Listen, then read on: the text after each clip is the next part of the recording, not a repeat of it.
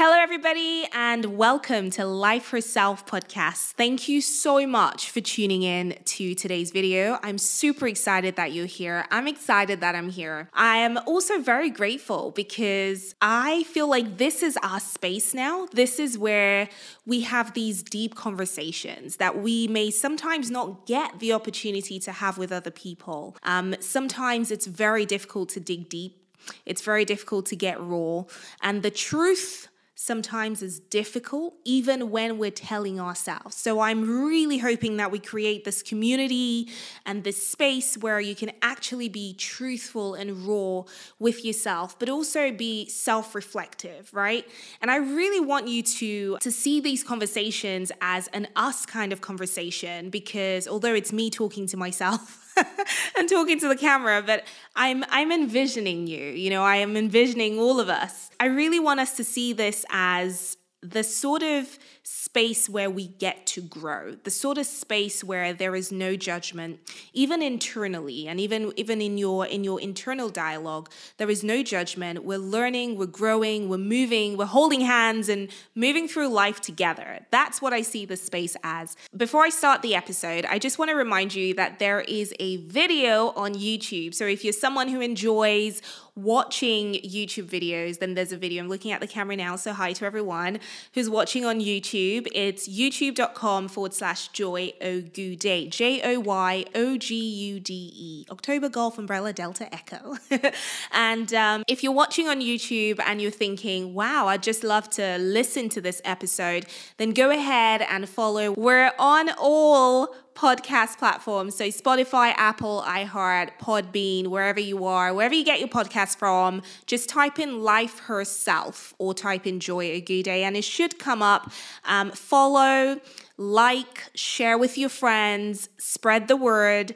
Let's get as many people to get value from this. My vision really is to bring hope to a lot of people because quite frankly, that is what I have needed in the last 2 years, and I will not stop until I accomplish my vision of bringing hope to people exactly where they need to hear it. In today's video, we're going to be talking about fear, how to get rid of your fear right now. And this video, I feel like, is a bit of a follow-on from last week's episode where we talked about self-sabotaging and we talked about limiting beliefs and we talked about all the different things that we do, like subconscious thinking, we're constantly on autopilot. And I pretty much, my aim with that episode was really to just bring to the surface of your mind that we are functioning on autopilot for the most part. And it has its pros and it has its cons, but where we need to make sure it works in our favor is knowing that we are functioning in autopilot. And by knowing that, we can program a lot of things to happen in autopilot, but also make sure that we are consciously thinking, we're consciously living, we're consciously making decisions. But at the very end of that episode, the one thing that I tried to get across was the idea of fear. The biggest reason that we all self-sabotage is fear. And it's all well and good knowing that we're thinking subconsciously. It's all well and good knowing that we have limiting beliefs. It's all well and good knowing that we have thoughts, and our thoughts are not us, which we established in the last episode. However, what I wanted to do in today's episode is give us some practical steps. Once you know all of those things, I wanted to give us some practical steps for overcoming fear. Fear is a big thing, and fear is a subjective thing too. We all have fear. I think some people would like to think that the people who they see making content, perhaps like me, or they see talking with a lot of conviction and a lot of confidence, maybe, they might think that we don't have fear. I mean, I hear that a lot in my personal life. Like even my family members have said in the past, they're like, oh, what could possibly be wrong with you? You're not afraid of anything. Like you just do things. And it's like, actually, I'm quite the opposite. I'm the exact opposite. Like you, I'm fearful. I really am. But I push through my fear. Especially, I now know from the depths of my soul, I now know that even when I'm fearful, especially when I'm fearful, that's when I need to push through. That's exactly when I need to go through the resistance, because if you allow fear to consume you, you're going in the wrong direction. It's just downhill, downhill from there. So in today's episode, I really wanted to share some practical tips, some things that I've understood that help me deal with fear in a very practical way. Before I tell you my story, I will tell you how this episode's gonna go. Okay, so I'm gonna tell you my story. That's the first thing I do. But I'm also gonna tell you about this teaching that I've recently heard that has helped me compartmentalize it. I feel like they're things that I've been doing already, and I'll break it down for you as to how I've been doing those things. But this teaching, it was like the light bulb moment. It almost sort of put words to what my actions were already doing, right? And I'm going to break it down for you. I'm going to talk about the rough times that I've had. So this teaching is really all about patterns. It comes from Tony Robbins, but it's all about patterns, recognizing patterns, understanding that they're patterns. So in my situation, 3 examples where I've just been so low, like ridiculously down, like my back to the wall, and I'm like, there's nothing else, right? There's nowhere else from here. Like, we're done. What the middle point was for me, like from hitting rock bottom to what do I do now? And to the point where I actually got out of that, like how did I get out of those things? And the reason why I'm going to break that down for you is because I actually want you to do the same. I want you to reflect on situations where in the past, where you've really struggled, where you've really thought, oh my God, there is no way out. Like, we're done. I want you to reflect on those situations and then figure out your patterns, figure out how you got out of there. So I'm going to use mine as examples to kind of help you, guide you through that process. After that, I will be talking about 5 lessons I've learned from looking back at my patterns. It's amazing, really, because what that does is you're kind of stepping out of yourself, right, and going, oh, I did this. I did that.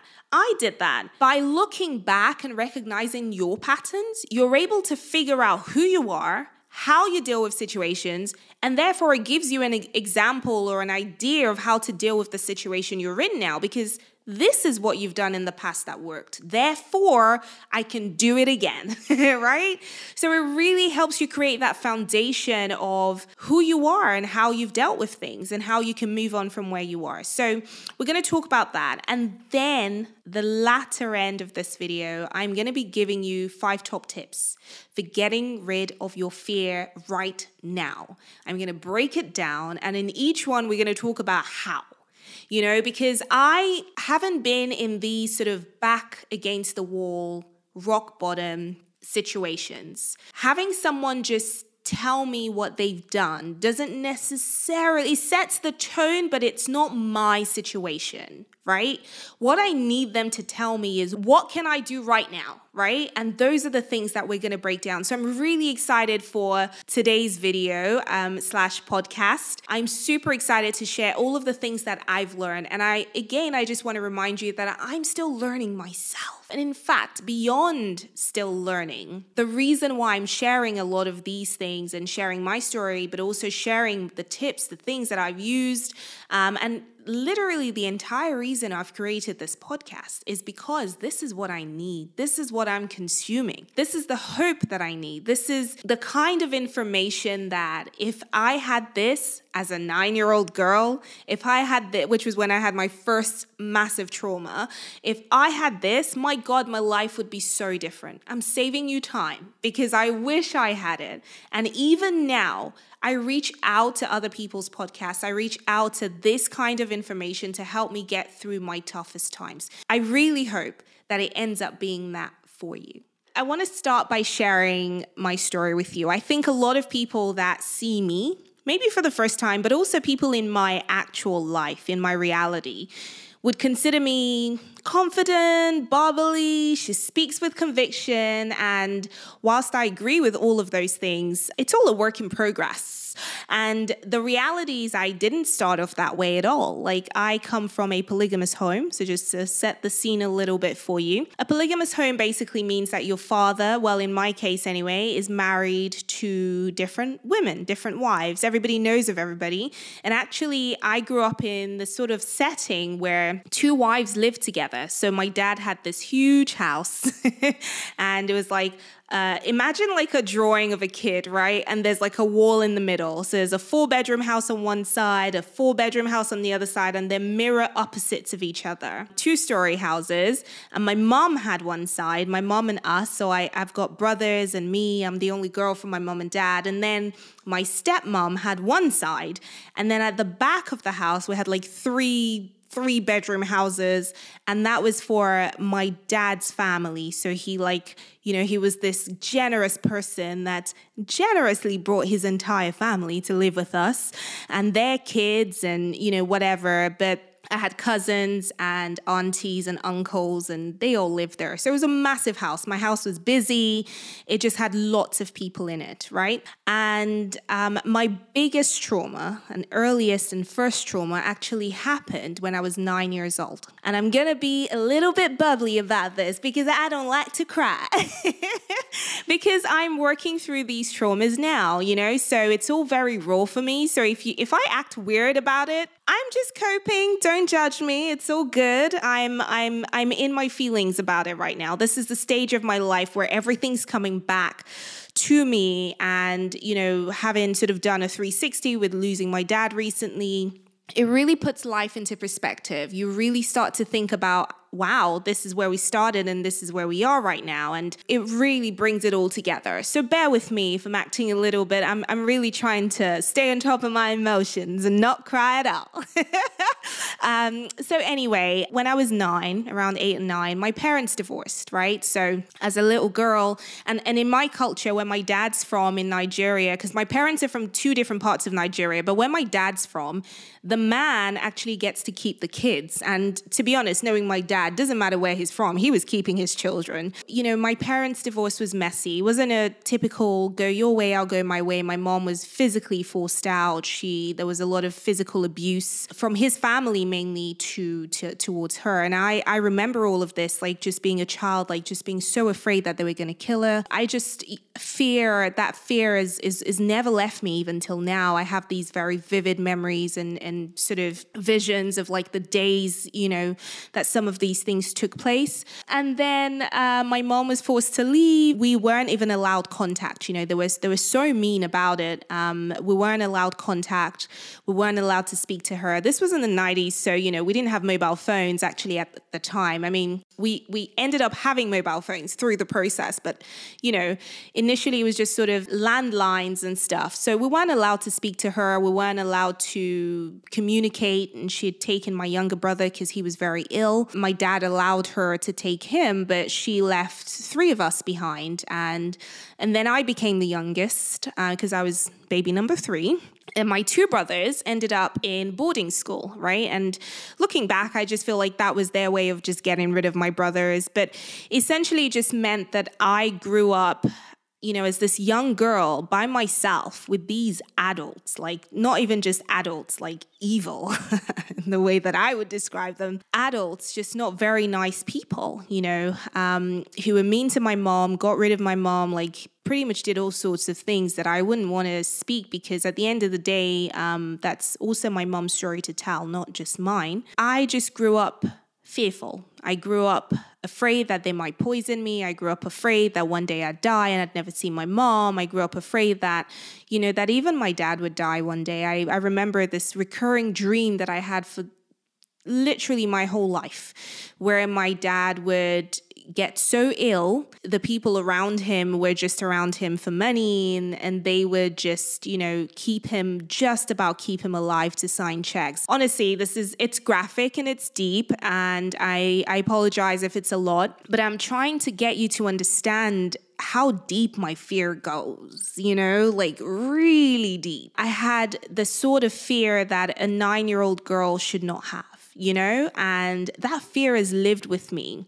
But it's also become a lot of different things as I've gotten older. It's become the fear of failure. It's become the fear of success. It's become the fear of losing the people around you. It's become the fear of never being good enough, or the fear of, being this girl who fought so much because I did as a child and as a young adult, to the point where I just sort of feel like even in relationships, it's going to be difficult to find someone who gets me, who really gets my struggle, who really gets me. That fear has really developed into a lot of things over the years. I'm not someone who is not fearful.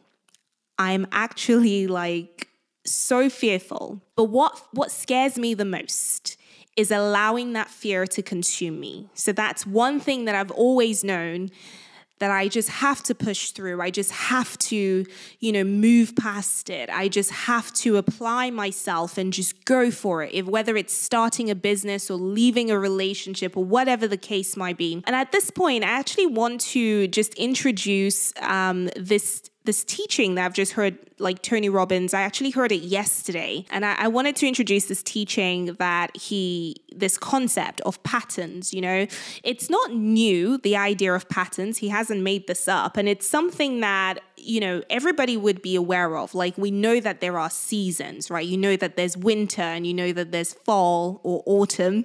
You know that there's summer, you know that there's spring, right? We all know now that there are patterns in seasons, in the world, in work. You know that there's time to work and there's time for a holiday. You know that when you have kids, there's a time to breastfeed and there's a time to stop breastfeeding. Like, we know that these patterns exist. We know that life goes around in patterns, if you like, right?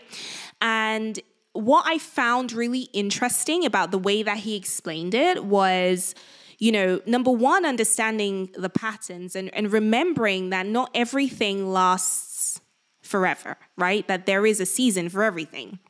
Whether you're sad, you're fearful, you're anxious, you're depressed, you're successful or not, it doesn't matter. There is just a season for everything. And then he talked about recognizing your own patterns, which is actually what I want us to focus on today. Recognizing how, looking back at your situation and thinking, how did I deal with the things that were really difficult for me at the time? Because when I was that young girl, I never thought I would see my mom again. I never thought I would get away from it. I never even thought that I would be alive. In fact, I don't even think that anybody really considered me in the whole picture. Like, I just don't remember anyone sitting with me as a child and going, I have high hopes for you. You're going to do really well. Like, I remember, my dad and I was so close. But I also come from a culture where it's all about the boys.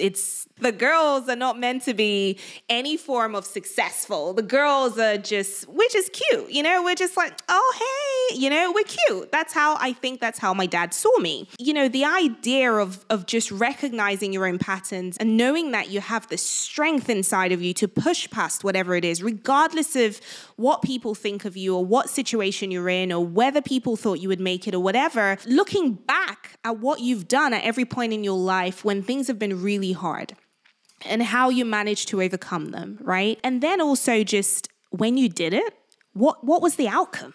What came out of that? What did you do differently, but what came out of that? How did that end up for you? And these are the things that I really want us to focus on today. So I'm going to tell you a little bit about some of the times when I felt really rough, like when I hit rock bottom, what I was thinking and how I really overcame them, right? So the first example I'm going to use is clearly the obvious one. My biggest trauma when I was 9, that 9-year-old me just being super scared and all the different things. And mind you, this entire process lasted for 8 years. So it wasn't just, I was 9 years old, this happened, and then my life was better. No, I didn't see my mom for 8 years of my life, my actual developing life. Can you imagine going through puberty, going through starting your periods, talking to boys and all of these different things, the most formative stages of my life. And I was just alone. I was just forgotten, and looking back now, I certainly feel that the one thing that kept me going was my imagination. I didn't know this, and I didn't really know how to put it into words at the time, but I just created this world in my head of imaginary friends. I had this mission inside of me that it was my job to fix this, it was my job to bring everyone back together again. It was my job to, get reunited with my mom. And I had zero doubt. I mean, I was operating as this child.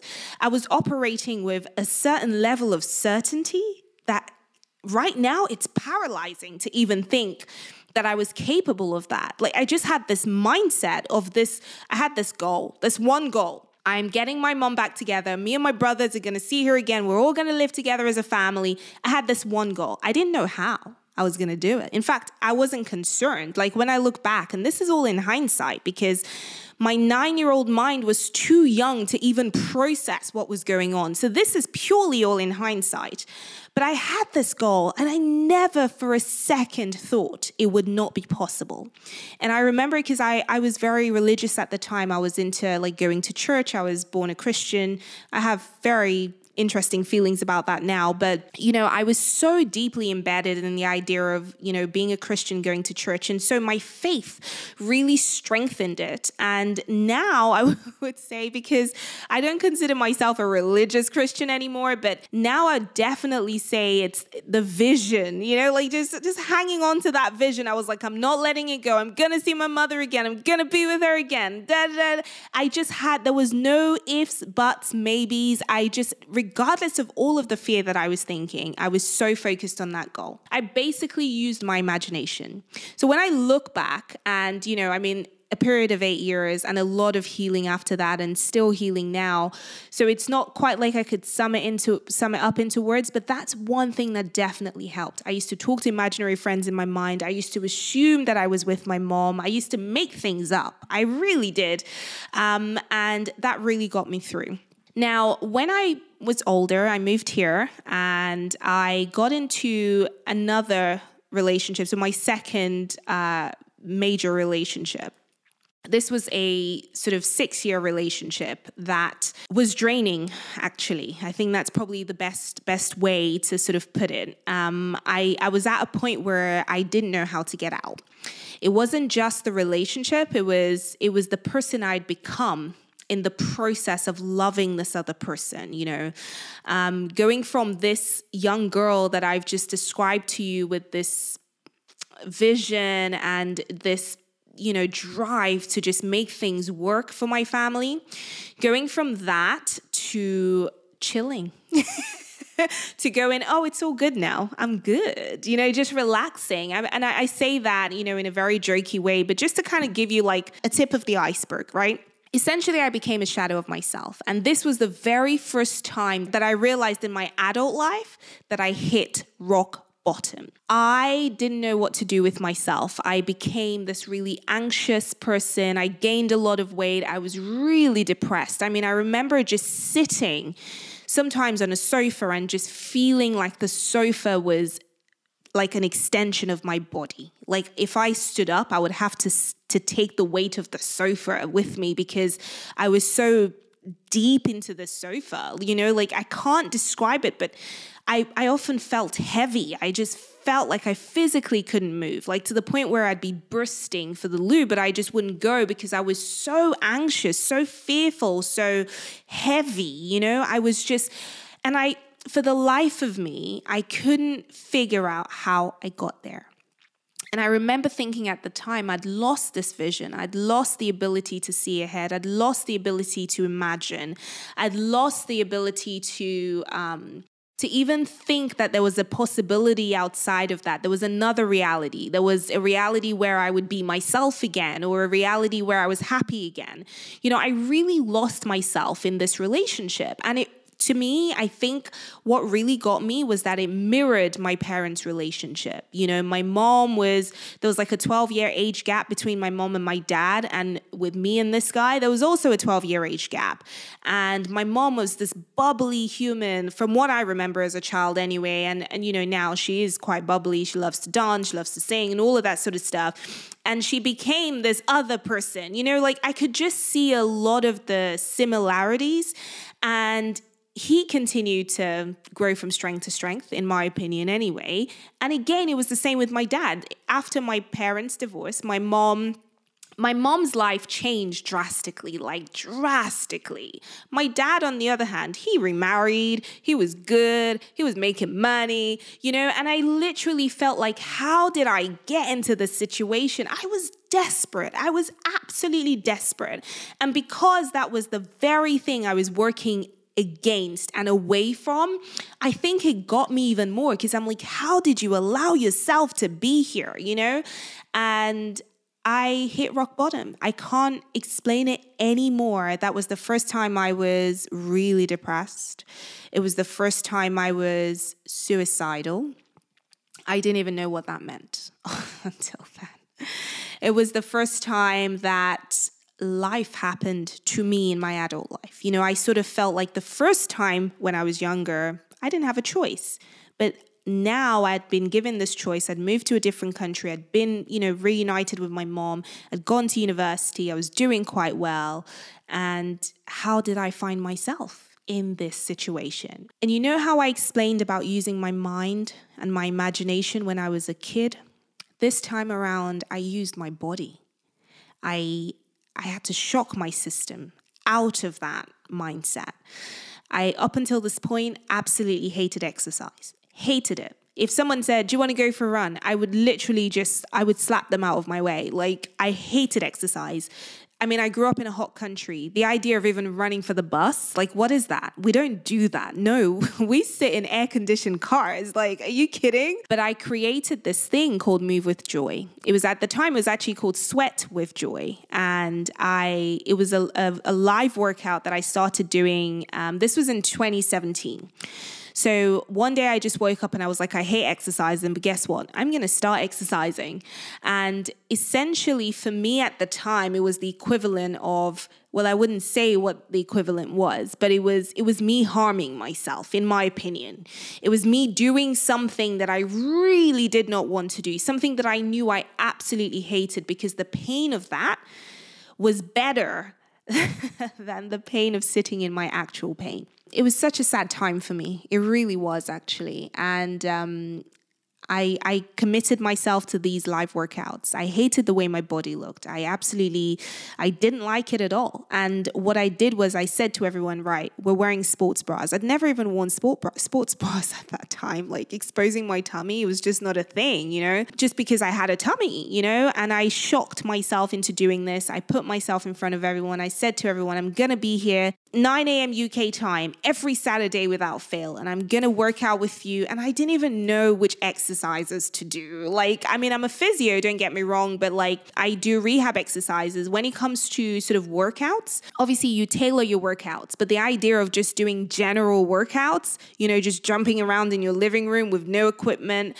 it wasn't something that I was used to, that my body was used to, that my mind was used to. But I did it anyway because I needed to shock myself out of this suicidal, depressed, anxious state that I was in, that I just couldn't see myself getting out of. And that was my outlet. That was my breakthrough. That was the point where everything changed. That was the one thing that I did to get myself out. And I remember doing some of these workouts and thinking, oh my God, I was really crying in some of them, but people wouldn't know because of course I was sweating. I would wipe off the tears, but nobody would know because they just think I'm wiping off sweat. And I just had this high energy about me. And I did the workouts to loud music. And I would just basically just work out to this music with a crazy amount of people online. I didn't even care who joined. I was like, whoever wants to join, you can join. That's cool. The numbers didn't really matter to me.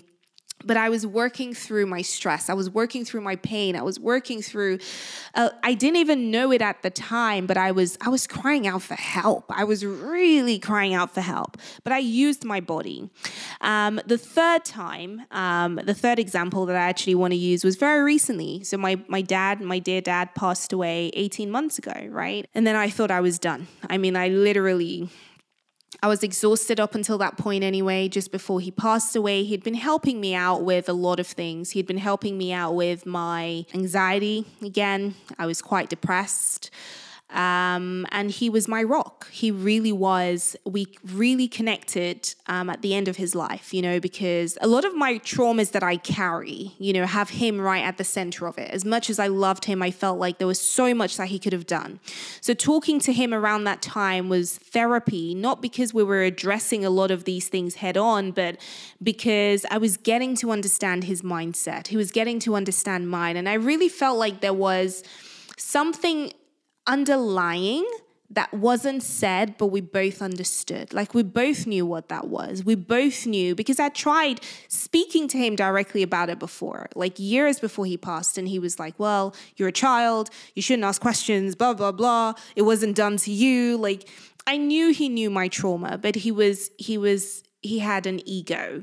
My dad has an ego and he just wouldn't apologize for some things. He apologized for other things later on in life, but he didn't apologize for that. But I felt like we were having our own therapy just before he passed away. And he passed away suddenly. He was taken away suddenly. I wasn't ready. I was not ready. I was like, what? I'm sorry, what? I was not ready. And I really hit rock bottom again, but this time in a different kind of way. At this point, I was like, you've been through a lot, and I think the changing, the bit that got my mind changing, whilst going through this whole grief, especially during that shock process where I was like, nah, it's not real. It's not happening, but my body just kept on moving and doing things because I suddenly had this goal to give him a good funeral, a good goodbye, and make sure that everything was in place for him, along with, family members. But I allowed myself to go through, once that was over, I allowed myself to go through all the stages of grief and have therapy. That was the thing I did differently this time. I had therapy, and then I did a lot of mindset work. I looked back at, what I know had helped me in the past.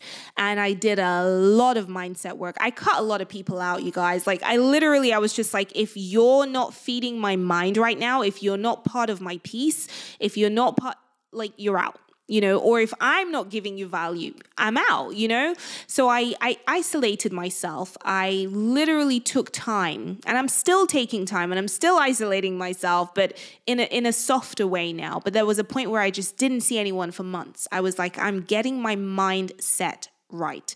I'm not going out into this world living like half a person. I'm getting my mindset right. So I strengthened my mind. I started listening to podcasts. I listened to self-help stuff like this.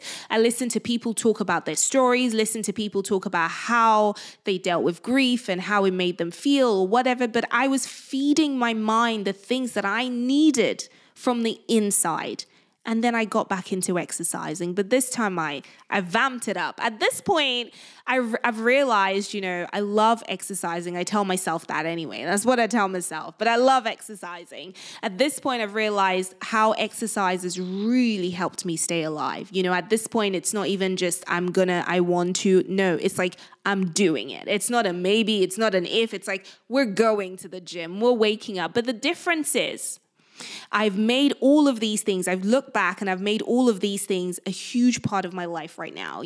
I've made them non-negotiables. So it's not just, let's go for a little walk. No, it's like I'm hitting some PBs, some really heavy weights, right now, 370 kilograms on leg presses. Can we just give it up? But, I'm pushing myself beyond what I was capable of. And so when I look back at all of these patterns, I'm like, wow, there are things that clearly work for you. Moving your body, feeding your mind, isolating yourself, knowing that you can see things objectively.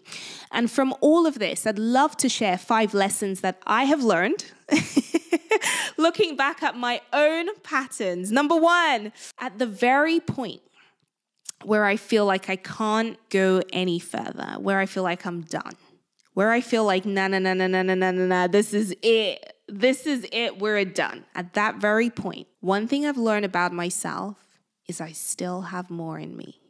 literally at that point, wherever I feel like, no, we're done, we're good. Let's call it a day. Let's put a cap on it. At this exact point, that is where I now tell myself, you still have more in you. You know you do. You still have more in you. It's there. Where you don't feel like you can find strength, that's exactly where your strength is. Where you're afraid, that's exactly where you need to go. Wherever you feel resistance, that's exactly the direction you need to be moving in. Don't move away from it. Don't go around it. Move through it. That's where you find your strength. This is one lesson I've learned about my patterns. The second lesson I've learned is that the lower I get, the higher I bounce back. When I wrote that down today, I was like, damn, like seriously? The lower I get, the higher I bounce back. I've realized that looking back at my patterns, and this is not even me boasting about like some of the, because I'm being so blasé about it. But these are some serious things that have happened in my life. I'm trying to keep it as light as possible. But I realized that the times I've made the most progress in my life have actually come directly after my hardest hits, like my rock bottom. I started the London Physio as a business right after my relationship broke down. So this relationship, I started that business and nothing was working for me at that point. That was the first time, like I said, I was depressed, I was suicidal, I was anxious, I didn't even know what anxiety was. I swear I'd never even fully understood anxiety up until that point. And it was right after that I started Move with Joy, the live workouts, and I started the London Physio, my biggest achievement today. And that was the lowest point of my entire life. The first time, anyway, when I was literally like, oh my God, because I would consider losing my dad the lowest point. But the first time that I realized as an adult that I could hit rock bottom. So I feel like number 2 is that the lower I go, the higher I bounce back up. Number 3, I've got to read this one out because it's a mouthful. The extent to which I'm in control directly correlates with my visualization of the outcome. Certainty, belief with no doubt. So what I meant by that actually, and I just wrote these down just before whilst I was reflecting, because before I do these podcasts, I pretty much spend like an hour or 2 even just reflecting, just thinking about what I want to say and really just connecting with myself. I think that's what I'm doing. I never want to just sit down and write notes and like just share it because I'm making a video. I take time to actually reflect, you know, and this was one. It's just that, I guess the best way that I can explain this is if I feel that I can visualize the outcome, like in the moment. So whilst I'm in my depressed state or whilst I'm really struggling with my fear or my anxiety, if I can visualize the outcome, the extent to which that outcome is clear in my mind also determines whether I get there. Or when I get there, what the quality of the outcome is, if that makes sense. So I remember when I was 9 years old, like I really had these visions of me being with my mom. I did. I made it up in my mind. I didn't know what she looked like, but I made it up in my mind. I'd talk to my mom. I lived like I was with my mom. When I was spending a lot of time by myself in my corner of the house, by myself as a kid, like I would talk to my mom. I'd be like, "Good morning, Mom," and I would literally I lived it. I didn't know what that meant as a 9-year-old girl, but my visions were so clear of being with my mom that when I eventually, 8 years later, was reunited with my mom, it didn't feel like anything. Like it just felt, I was just like, yeah, now we're reunited. Like it didn't feel like, in fact, it felt familiar. Let's put it that way. It felt familiar because I'd lived that vision already. Now, the second time around, when I struggled to get out of that relationship, I had no vision. There was I couldn't see beyond it. My fear, my anxiety, all of that had consumed me. I could not see beyond it. And I remember saying to my friend, I feel blind because I always have this third eye. I didn't know what to call it then, but I described it to her as a third eye, and I remember saying to her, I just feel so blind because I can't think myself out of this.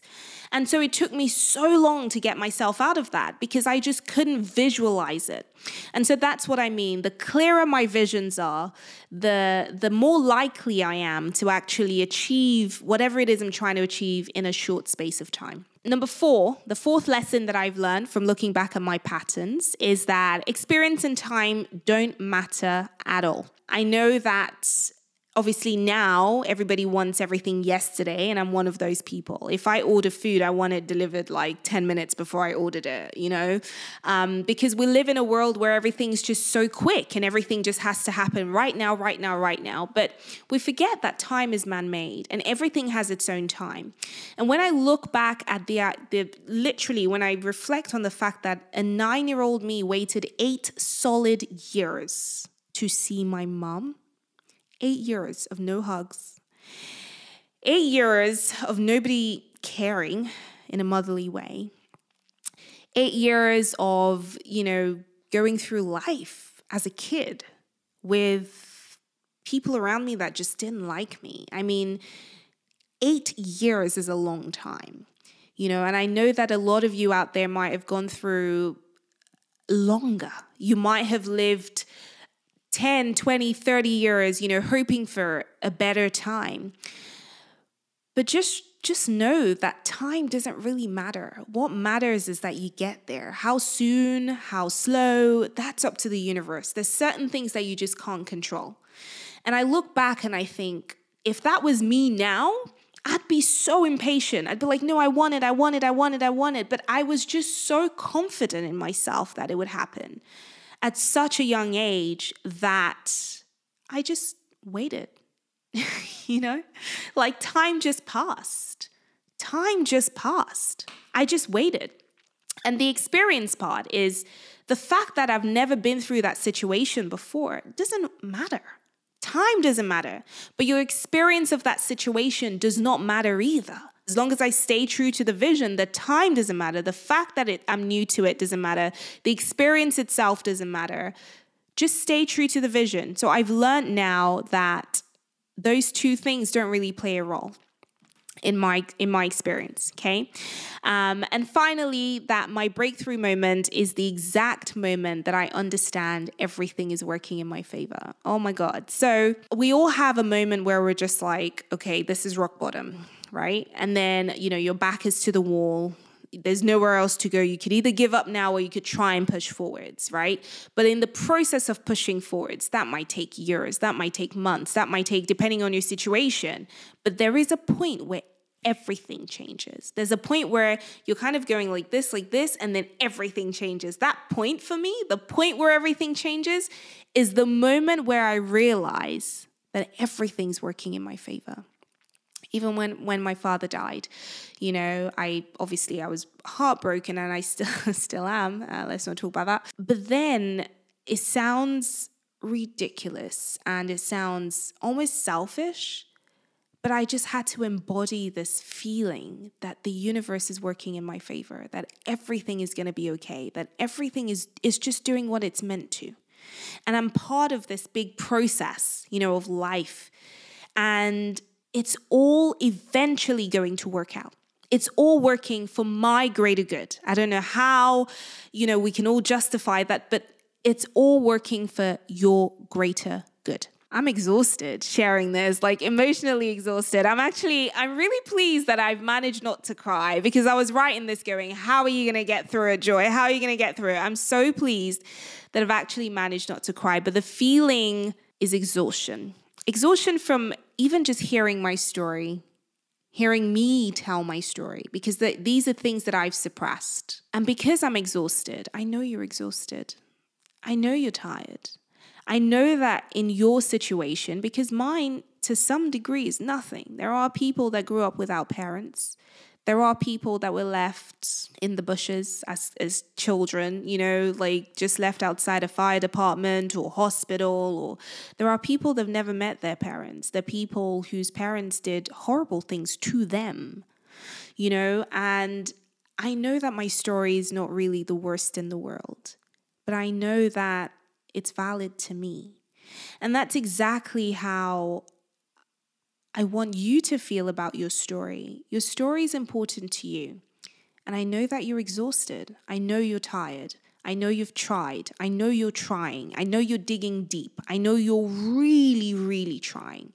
And I know that sometimes fear can be a lot. Fear and anxiety can be a lot. It's a physical thing. It holds you back. It stops you. It's in your gut. It's in your body. It's in how you speak and how you control yourself and your posture and everything. It takes over. It's in the tone of your voice. It's in how well you do your job. It literally just sips into everything. And it's tiring because you're trying. But these are my 5 tips. These are things that I really want you to try and put into practice. If you're sat there thinking, oh my God, that was me with these childhood traumas. That was me in this relationship that I wanted to get out of and I couldn't. That was me, 5 years ago when I lost my father or my mother or my brother or my sister, whatever it is that you're going through, even if it's none of the above, and you just happen to be someone whose fear cripples them. These are 5 things that I'd really love for you to try, okay? So number 1, I want you to stop fighting. I want you to just stop fighting it. Breathe. Like right now, right this moment, just close your eyes, sit up, take in 3 deep breaths with me. Just breathe.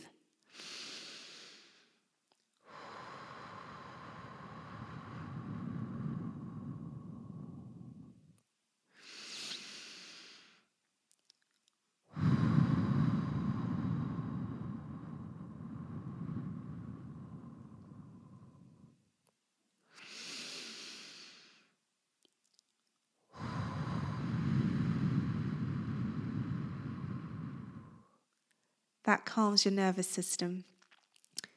Stop fighting. Remember what I said about seasons. Everything has its season. Everything. I want you to stop fighting it. Just know that this season too shall pass. You've come through so much in your life, and the examples that I've given are my examples. But I want you to actually think about yours. And because you know that you've been through enough already, I'm sure this is not the first time in your life you're going through something similar that's, really making you think that there's no way out. But there is a way out. You've done it before. This season too shall pass. Stop fighting it. Just breathe, believe it. And in the process of doing that, I want you to think about some things. I know we've just done like a very quick breathing, 3 deep breaths kind of practice, but think about the things that help you. If you haven't tried meditation, try it. Try breathing. Just try taking 3 deep breaths. That's it. Whenever you feel fearful, whenever you feel anxious, take in 3 deep breaths. If you're outside or you're at work or whatever, just take in 3 deep breaths. And when I say deep breaths, I mean breaths where you actually feel your thoracic spine, such a technical term, but you feel your belly expand outwards, not forwards, but outwards. Get the breaths really deep inside you and just breathe out, right? Just take in 3 deep breaths. But in the mornings or in the evenings or when you have a little bit more time, spend 10 minutes just being quiet, 10 minutes meditating. Meditating doesn't have to be like super guru meditation. No, spend 10 minutes just thinking, spend 10 minutes reflecting, spend 10 minutes just taking it in, okay? As well as meditation, think about the idea of input, right? Think about what you're taking in, the people you're surrounding yourself with or by, whichever one it is, the people that are around you. What conversations are you having? Is everyone complaining about things that have happened to them? Is everyone just complaining? Are people putting you down? Are people increasing your fear? Are you watching too much of the news? Are you watching too much bad stuff? Or things that pretty much make your fear worse? Shut them out. Start listening to podcasts. Listen to stuff like this. Listen to people like Tony Robbins. Listen to whatever feeds your soul, whatever takes you away from this idea of being so fearful that it paralyzes you. And when it comes to your output, it's the same thing. The things you say with your mouth has power, or the things you say have power. So whatever you're talking about, the conversations you find yourself in, how you treat other people, it's so important. It's the input and the output. You have to get your brain in this state of no fear. Start having positive conversations with other people. Start treating other people nicely. Start treating other people with respect and kindness. But stop fighting it. Just stop fighting it. Okay? Number 2, detach yourself from the emotion of the story that you tell yourself. Rewrite your story. Detaching yourself from the emotion is what, in case you haven't realized, what I've practiced today. Now, normally when I think about my story, it paralyzes me. I cry. I don't tell it because it's deep. It's painful. It's my story. It's my life. It's the reason why I'm who I am today, in quote, the negative sides too, right? And it gets to me. But I've started to realize that if you see it for what it is, if you see it not for worse than it is, not for the emotion that you've attached to it, if you see it as exactly what it is, a story, then it gives you the power to step back and rewrite it, right?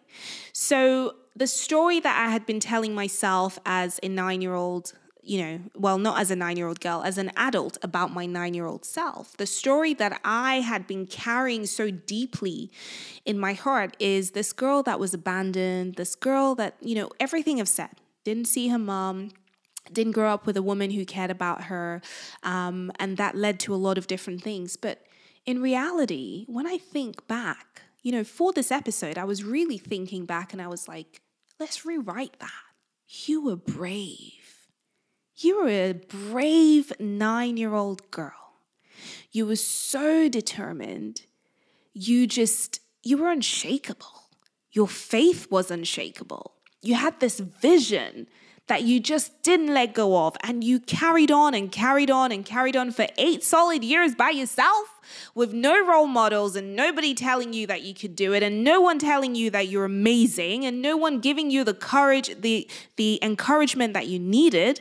That's a powerful story. That's not the story of a victim. And quite frankly, you turned out all right. Obviously there are lots of bumps along the way and there still are. But what I'm saying is you can turn that story around. See the story for what it is. Even if your story was horrible, see it for what it is. Don't make it worse than it is, but see it for what it is. Now take a step back and let's rewrite that story. But as well as rewriting it, you've got to live it. You've got to embody it. You've got to I sort of think back to that confident 9-year-old girl and I'm like, yeah, I'm going to ride that confidence. I'm going to talk like I'm confident. Now, normally, actually, I have a throw. When I'm doing my podcast, I have a throw on me, have a hot water bottle. I'm like, no, I'm sitting up today. I'm embodying that confidence. I'm good. I'm getting the spirit of that 9-year-old girl and putting it all over me today. Don't make the story worse than it is. Separate your emotions. See it for what it is, rewrite it, and embody it. That's something you can definitely do, right? So at the end of this, after you've listened to this podcast, I want you to write your story down. Separate your emotion, rewrite it. My 3rd tip for getting rid of your fear right now is to try and recognize your own patterns. So pick 3 situations from your history. And just like I've done with my 9-year-old self and leaving my relationship and my father passing away. So 3 horrible situations where you really feel like, oh my God, I couldn't get out of from your history. So these are things that have happened already. For each one, I want you to write down what the situation was exactly, right? So what was it? The rough time that you had? What was the actual situation, right? And then you could even make this into a table. And then in the middle bit, I want you to put the middle point, the point just before your breakthrough, before you got out of that situation. But what happened then? That was my 8 years.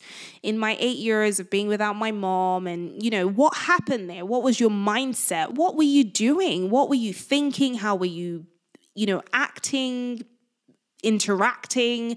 What happened in that point? And then I want you to think about your turning point. So this is what exactly, like that moment where you were like, okay, no more. What was your turning point? What was that point where you said, no, not anymore.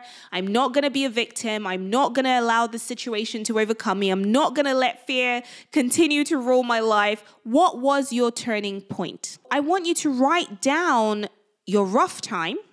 So pick these 3 situations from your history, write down what it was. Number 1, what the situation was. Number 2, I want you to write down your middle point. Okay. Number 3, I want you to write down your turning point. And number 4, I want you to write down exactly what you did. So when you've written all of those down, you can look back at those 3 situations and pretty much figure out your patterns. Figure out if you're the sort of person that needs a helping hand.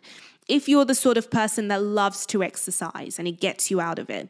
If you're the sort of person that needs to hit rock bottom, whatever it is that you do, whatever your patterns are, look at it objectively and figure out the kind of things that you need or that you've needed to be able to get out of situations that have worked for you successfully. And then apply that. Use that again. Literally, just use it again. Number 4, my 4th tip for getting rid of fear right now is to start moving physically. I know I've mentioned about physical exercise really saving my life. The reason why I think that actually works, and actually Tony Robbins talks about this in some of his teachings. He talks about like changing your physiological state, like physically changing your state, because he gets people excited and, and he talks about how like you're at your peak state and you can make decisions best when you're feeling in your peak. He talks about how changing your physiological state makes a huge difference. It changes he's not a scientist really, but I'm just telling you what he said. But it just changes your biochemical reactions and it changes your state. I mean, without even thinking about the science, if you think about it, when you get up and go for a walk, how does that make you feel? When you go up and down the stairs, how does that make you feel? When you go for a run, when you lift heavy weights, like I'm ridiculously excited when I go to the gym. I hit the gym at ridiculous hours, like 5 a.m., 4:30, like it's ridiculous. But it doesn't matter what time it is. I'm ready. I'm excited, and then the London Physio, my company, has recently released physical products. So I'm usually excited to like use our skipping ropes, use our resistance bands, but it doesn't matter what time it is. I'm literally like, I'm working out. Like when I work out now, it changes everything. Oh my God, it changes everything. So my number 4 practical tip to help you get rid of your fear right now is to go and work out. And that might look different for different people. If yours is walking up and down the stairs, do it. If yours is going to the gym at 6 a.m, do it. I don't care what you do, but do something physical that pushes your boundaries. Not even just like, something that you normally do. No. Something physical that pushes your boundaries, period. Do that. It changes your mind. And it also gives you this, you're training your brain to understand that actually this is a non-negotiable. Like you're shocking your system into making a change. You are doing the exact opposite of what your body wants you to do, which is right now because you're fearful and you're caged in this idea of fear. Your body wants you to be still. Your body wants you to be in spasm. Your body wants you to do nothing. But you are training your mind to literally be like, we're getting up, we're going to do something, right? So do that, and then be consistent. Do it every day. You see people getting into like ice baths. Like I just don't, I would probably never do that because I do other things to shock my system, but that's the same psychology. It's the idea that you're doing something that you don't want to do, or you're pushing your boundaries every day because you are telling your mind that you're in control. And this is a non-negotiable. You're pretty much telling fear that even though I don't want to do this thing, even though I am fearful of doing this thing, I'm going to do it anyway. All right. And it's a non-negotiable because I'm in charge. So do something physical that pushes your boundaries. Okay. Number 5 is my favorite. This is something that I'm actually practicing right now. It's to figure out how to help somebody else in exactly the same situation, right? So this is my 5th tip for getting rid of your fear right now. Figure out how you can help someone else in the same situation or a similar situation. Now, the reason why I think this is great is, number 1, it gives you a reason to get out of your own head. You're not sat there constantly thinking, oh my God, it's all about me. Because this is what fear does to you. It really makes you think it's all about you. You're the only person in this situation. This is all bad. The world is against you. It's all about you, and you're the victim. But when I tell you that you're not the only one that's going through it, when I lost my dad, I suddenly realized that I joined this club of people who have lost their parents. But not just people who have lost their parents, like people like me who weren't ready to lose their parents. You know, there are parents that have lived a good long life. My dad was only 80 something. He was still able to walk around. He was still, he was great. He was exercising. He was traveling. I wasn't ready to lose him.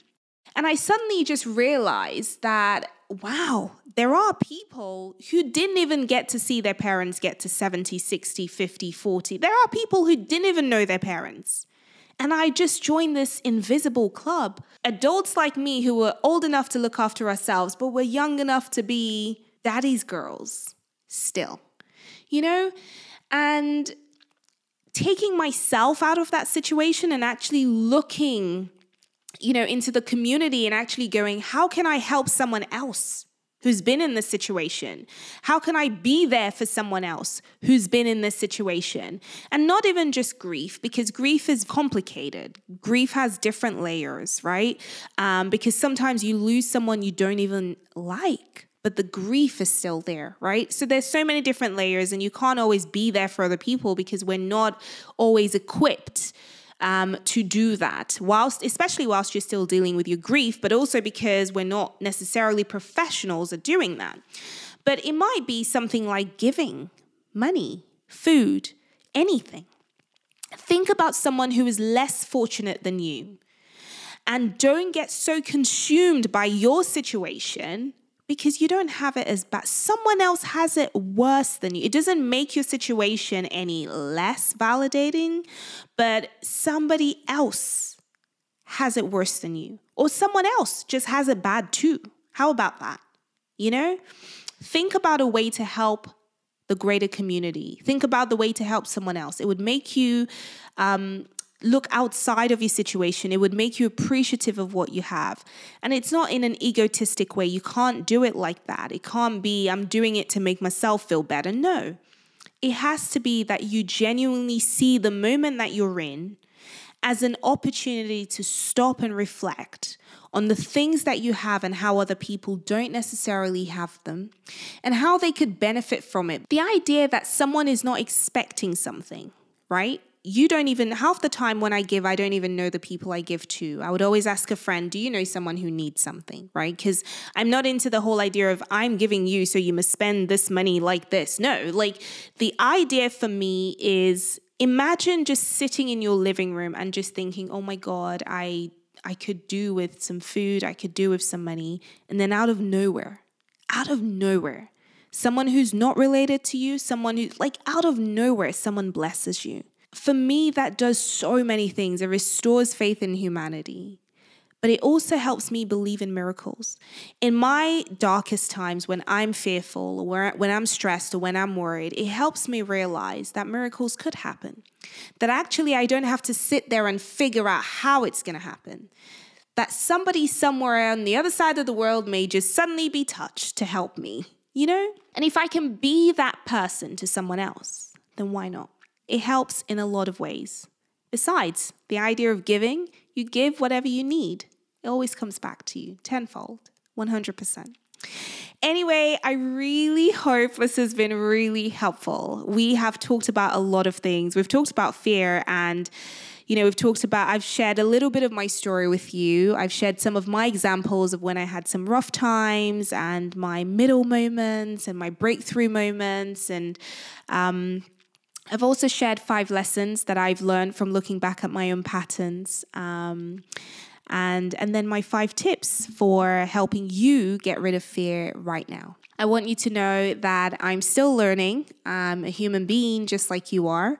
I'm just as fearful as you in lots of different situations. But by looking back at my history and how I've dealt with things without the experience, having not been in those situations ever before, it's really helped me understand my patterns. And I think, Tony Robbins has really hit the nail on the head with this one. He, like I said, I don't think it's a new thing.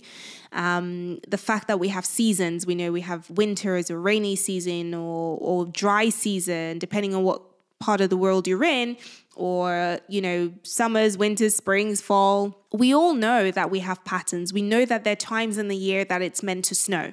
And we know that there are times in the year where we get our bikinis out. And I just want to remind you that regardless of how consuming your fear is, this is a season that too shall pass. You don't need to worry so much. Just breathe. Just breathe. If you need some help, you need to reach out to me. It's totally fine. If you want to sit with me and have a chat, totally fine. My email is joy@thelondonphysio.co.uk, joy, Joy, at London, London, physio, physio.co.uk. If you want to have a chat with me in a life coaching type session, my style is very much, I'm a listen. I'm going to listen. I'll throw a few questions at you, but I'm a listen. It's all about you. If you need to listen to lots of different podcasts, or you need to meditate, or you need some ideas, I'm actually going to put in the show notes, I'm going to put some podcasts that have helped me. I'm going to put in some books that have helped me as well. I'm going to, share as much as I can in the show notes, but I really hope this video has helped you. And if it has, please come over to YouTube, leave your comments, let me know the things that you've done to help you overcome fear and anxiety. Share whatever has helped you from the tips that I've given you, or, anything else that you want the community to know, that you want to pour back into the community. Come onto YouTube and let's have a conversation in the comments.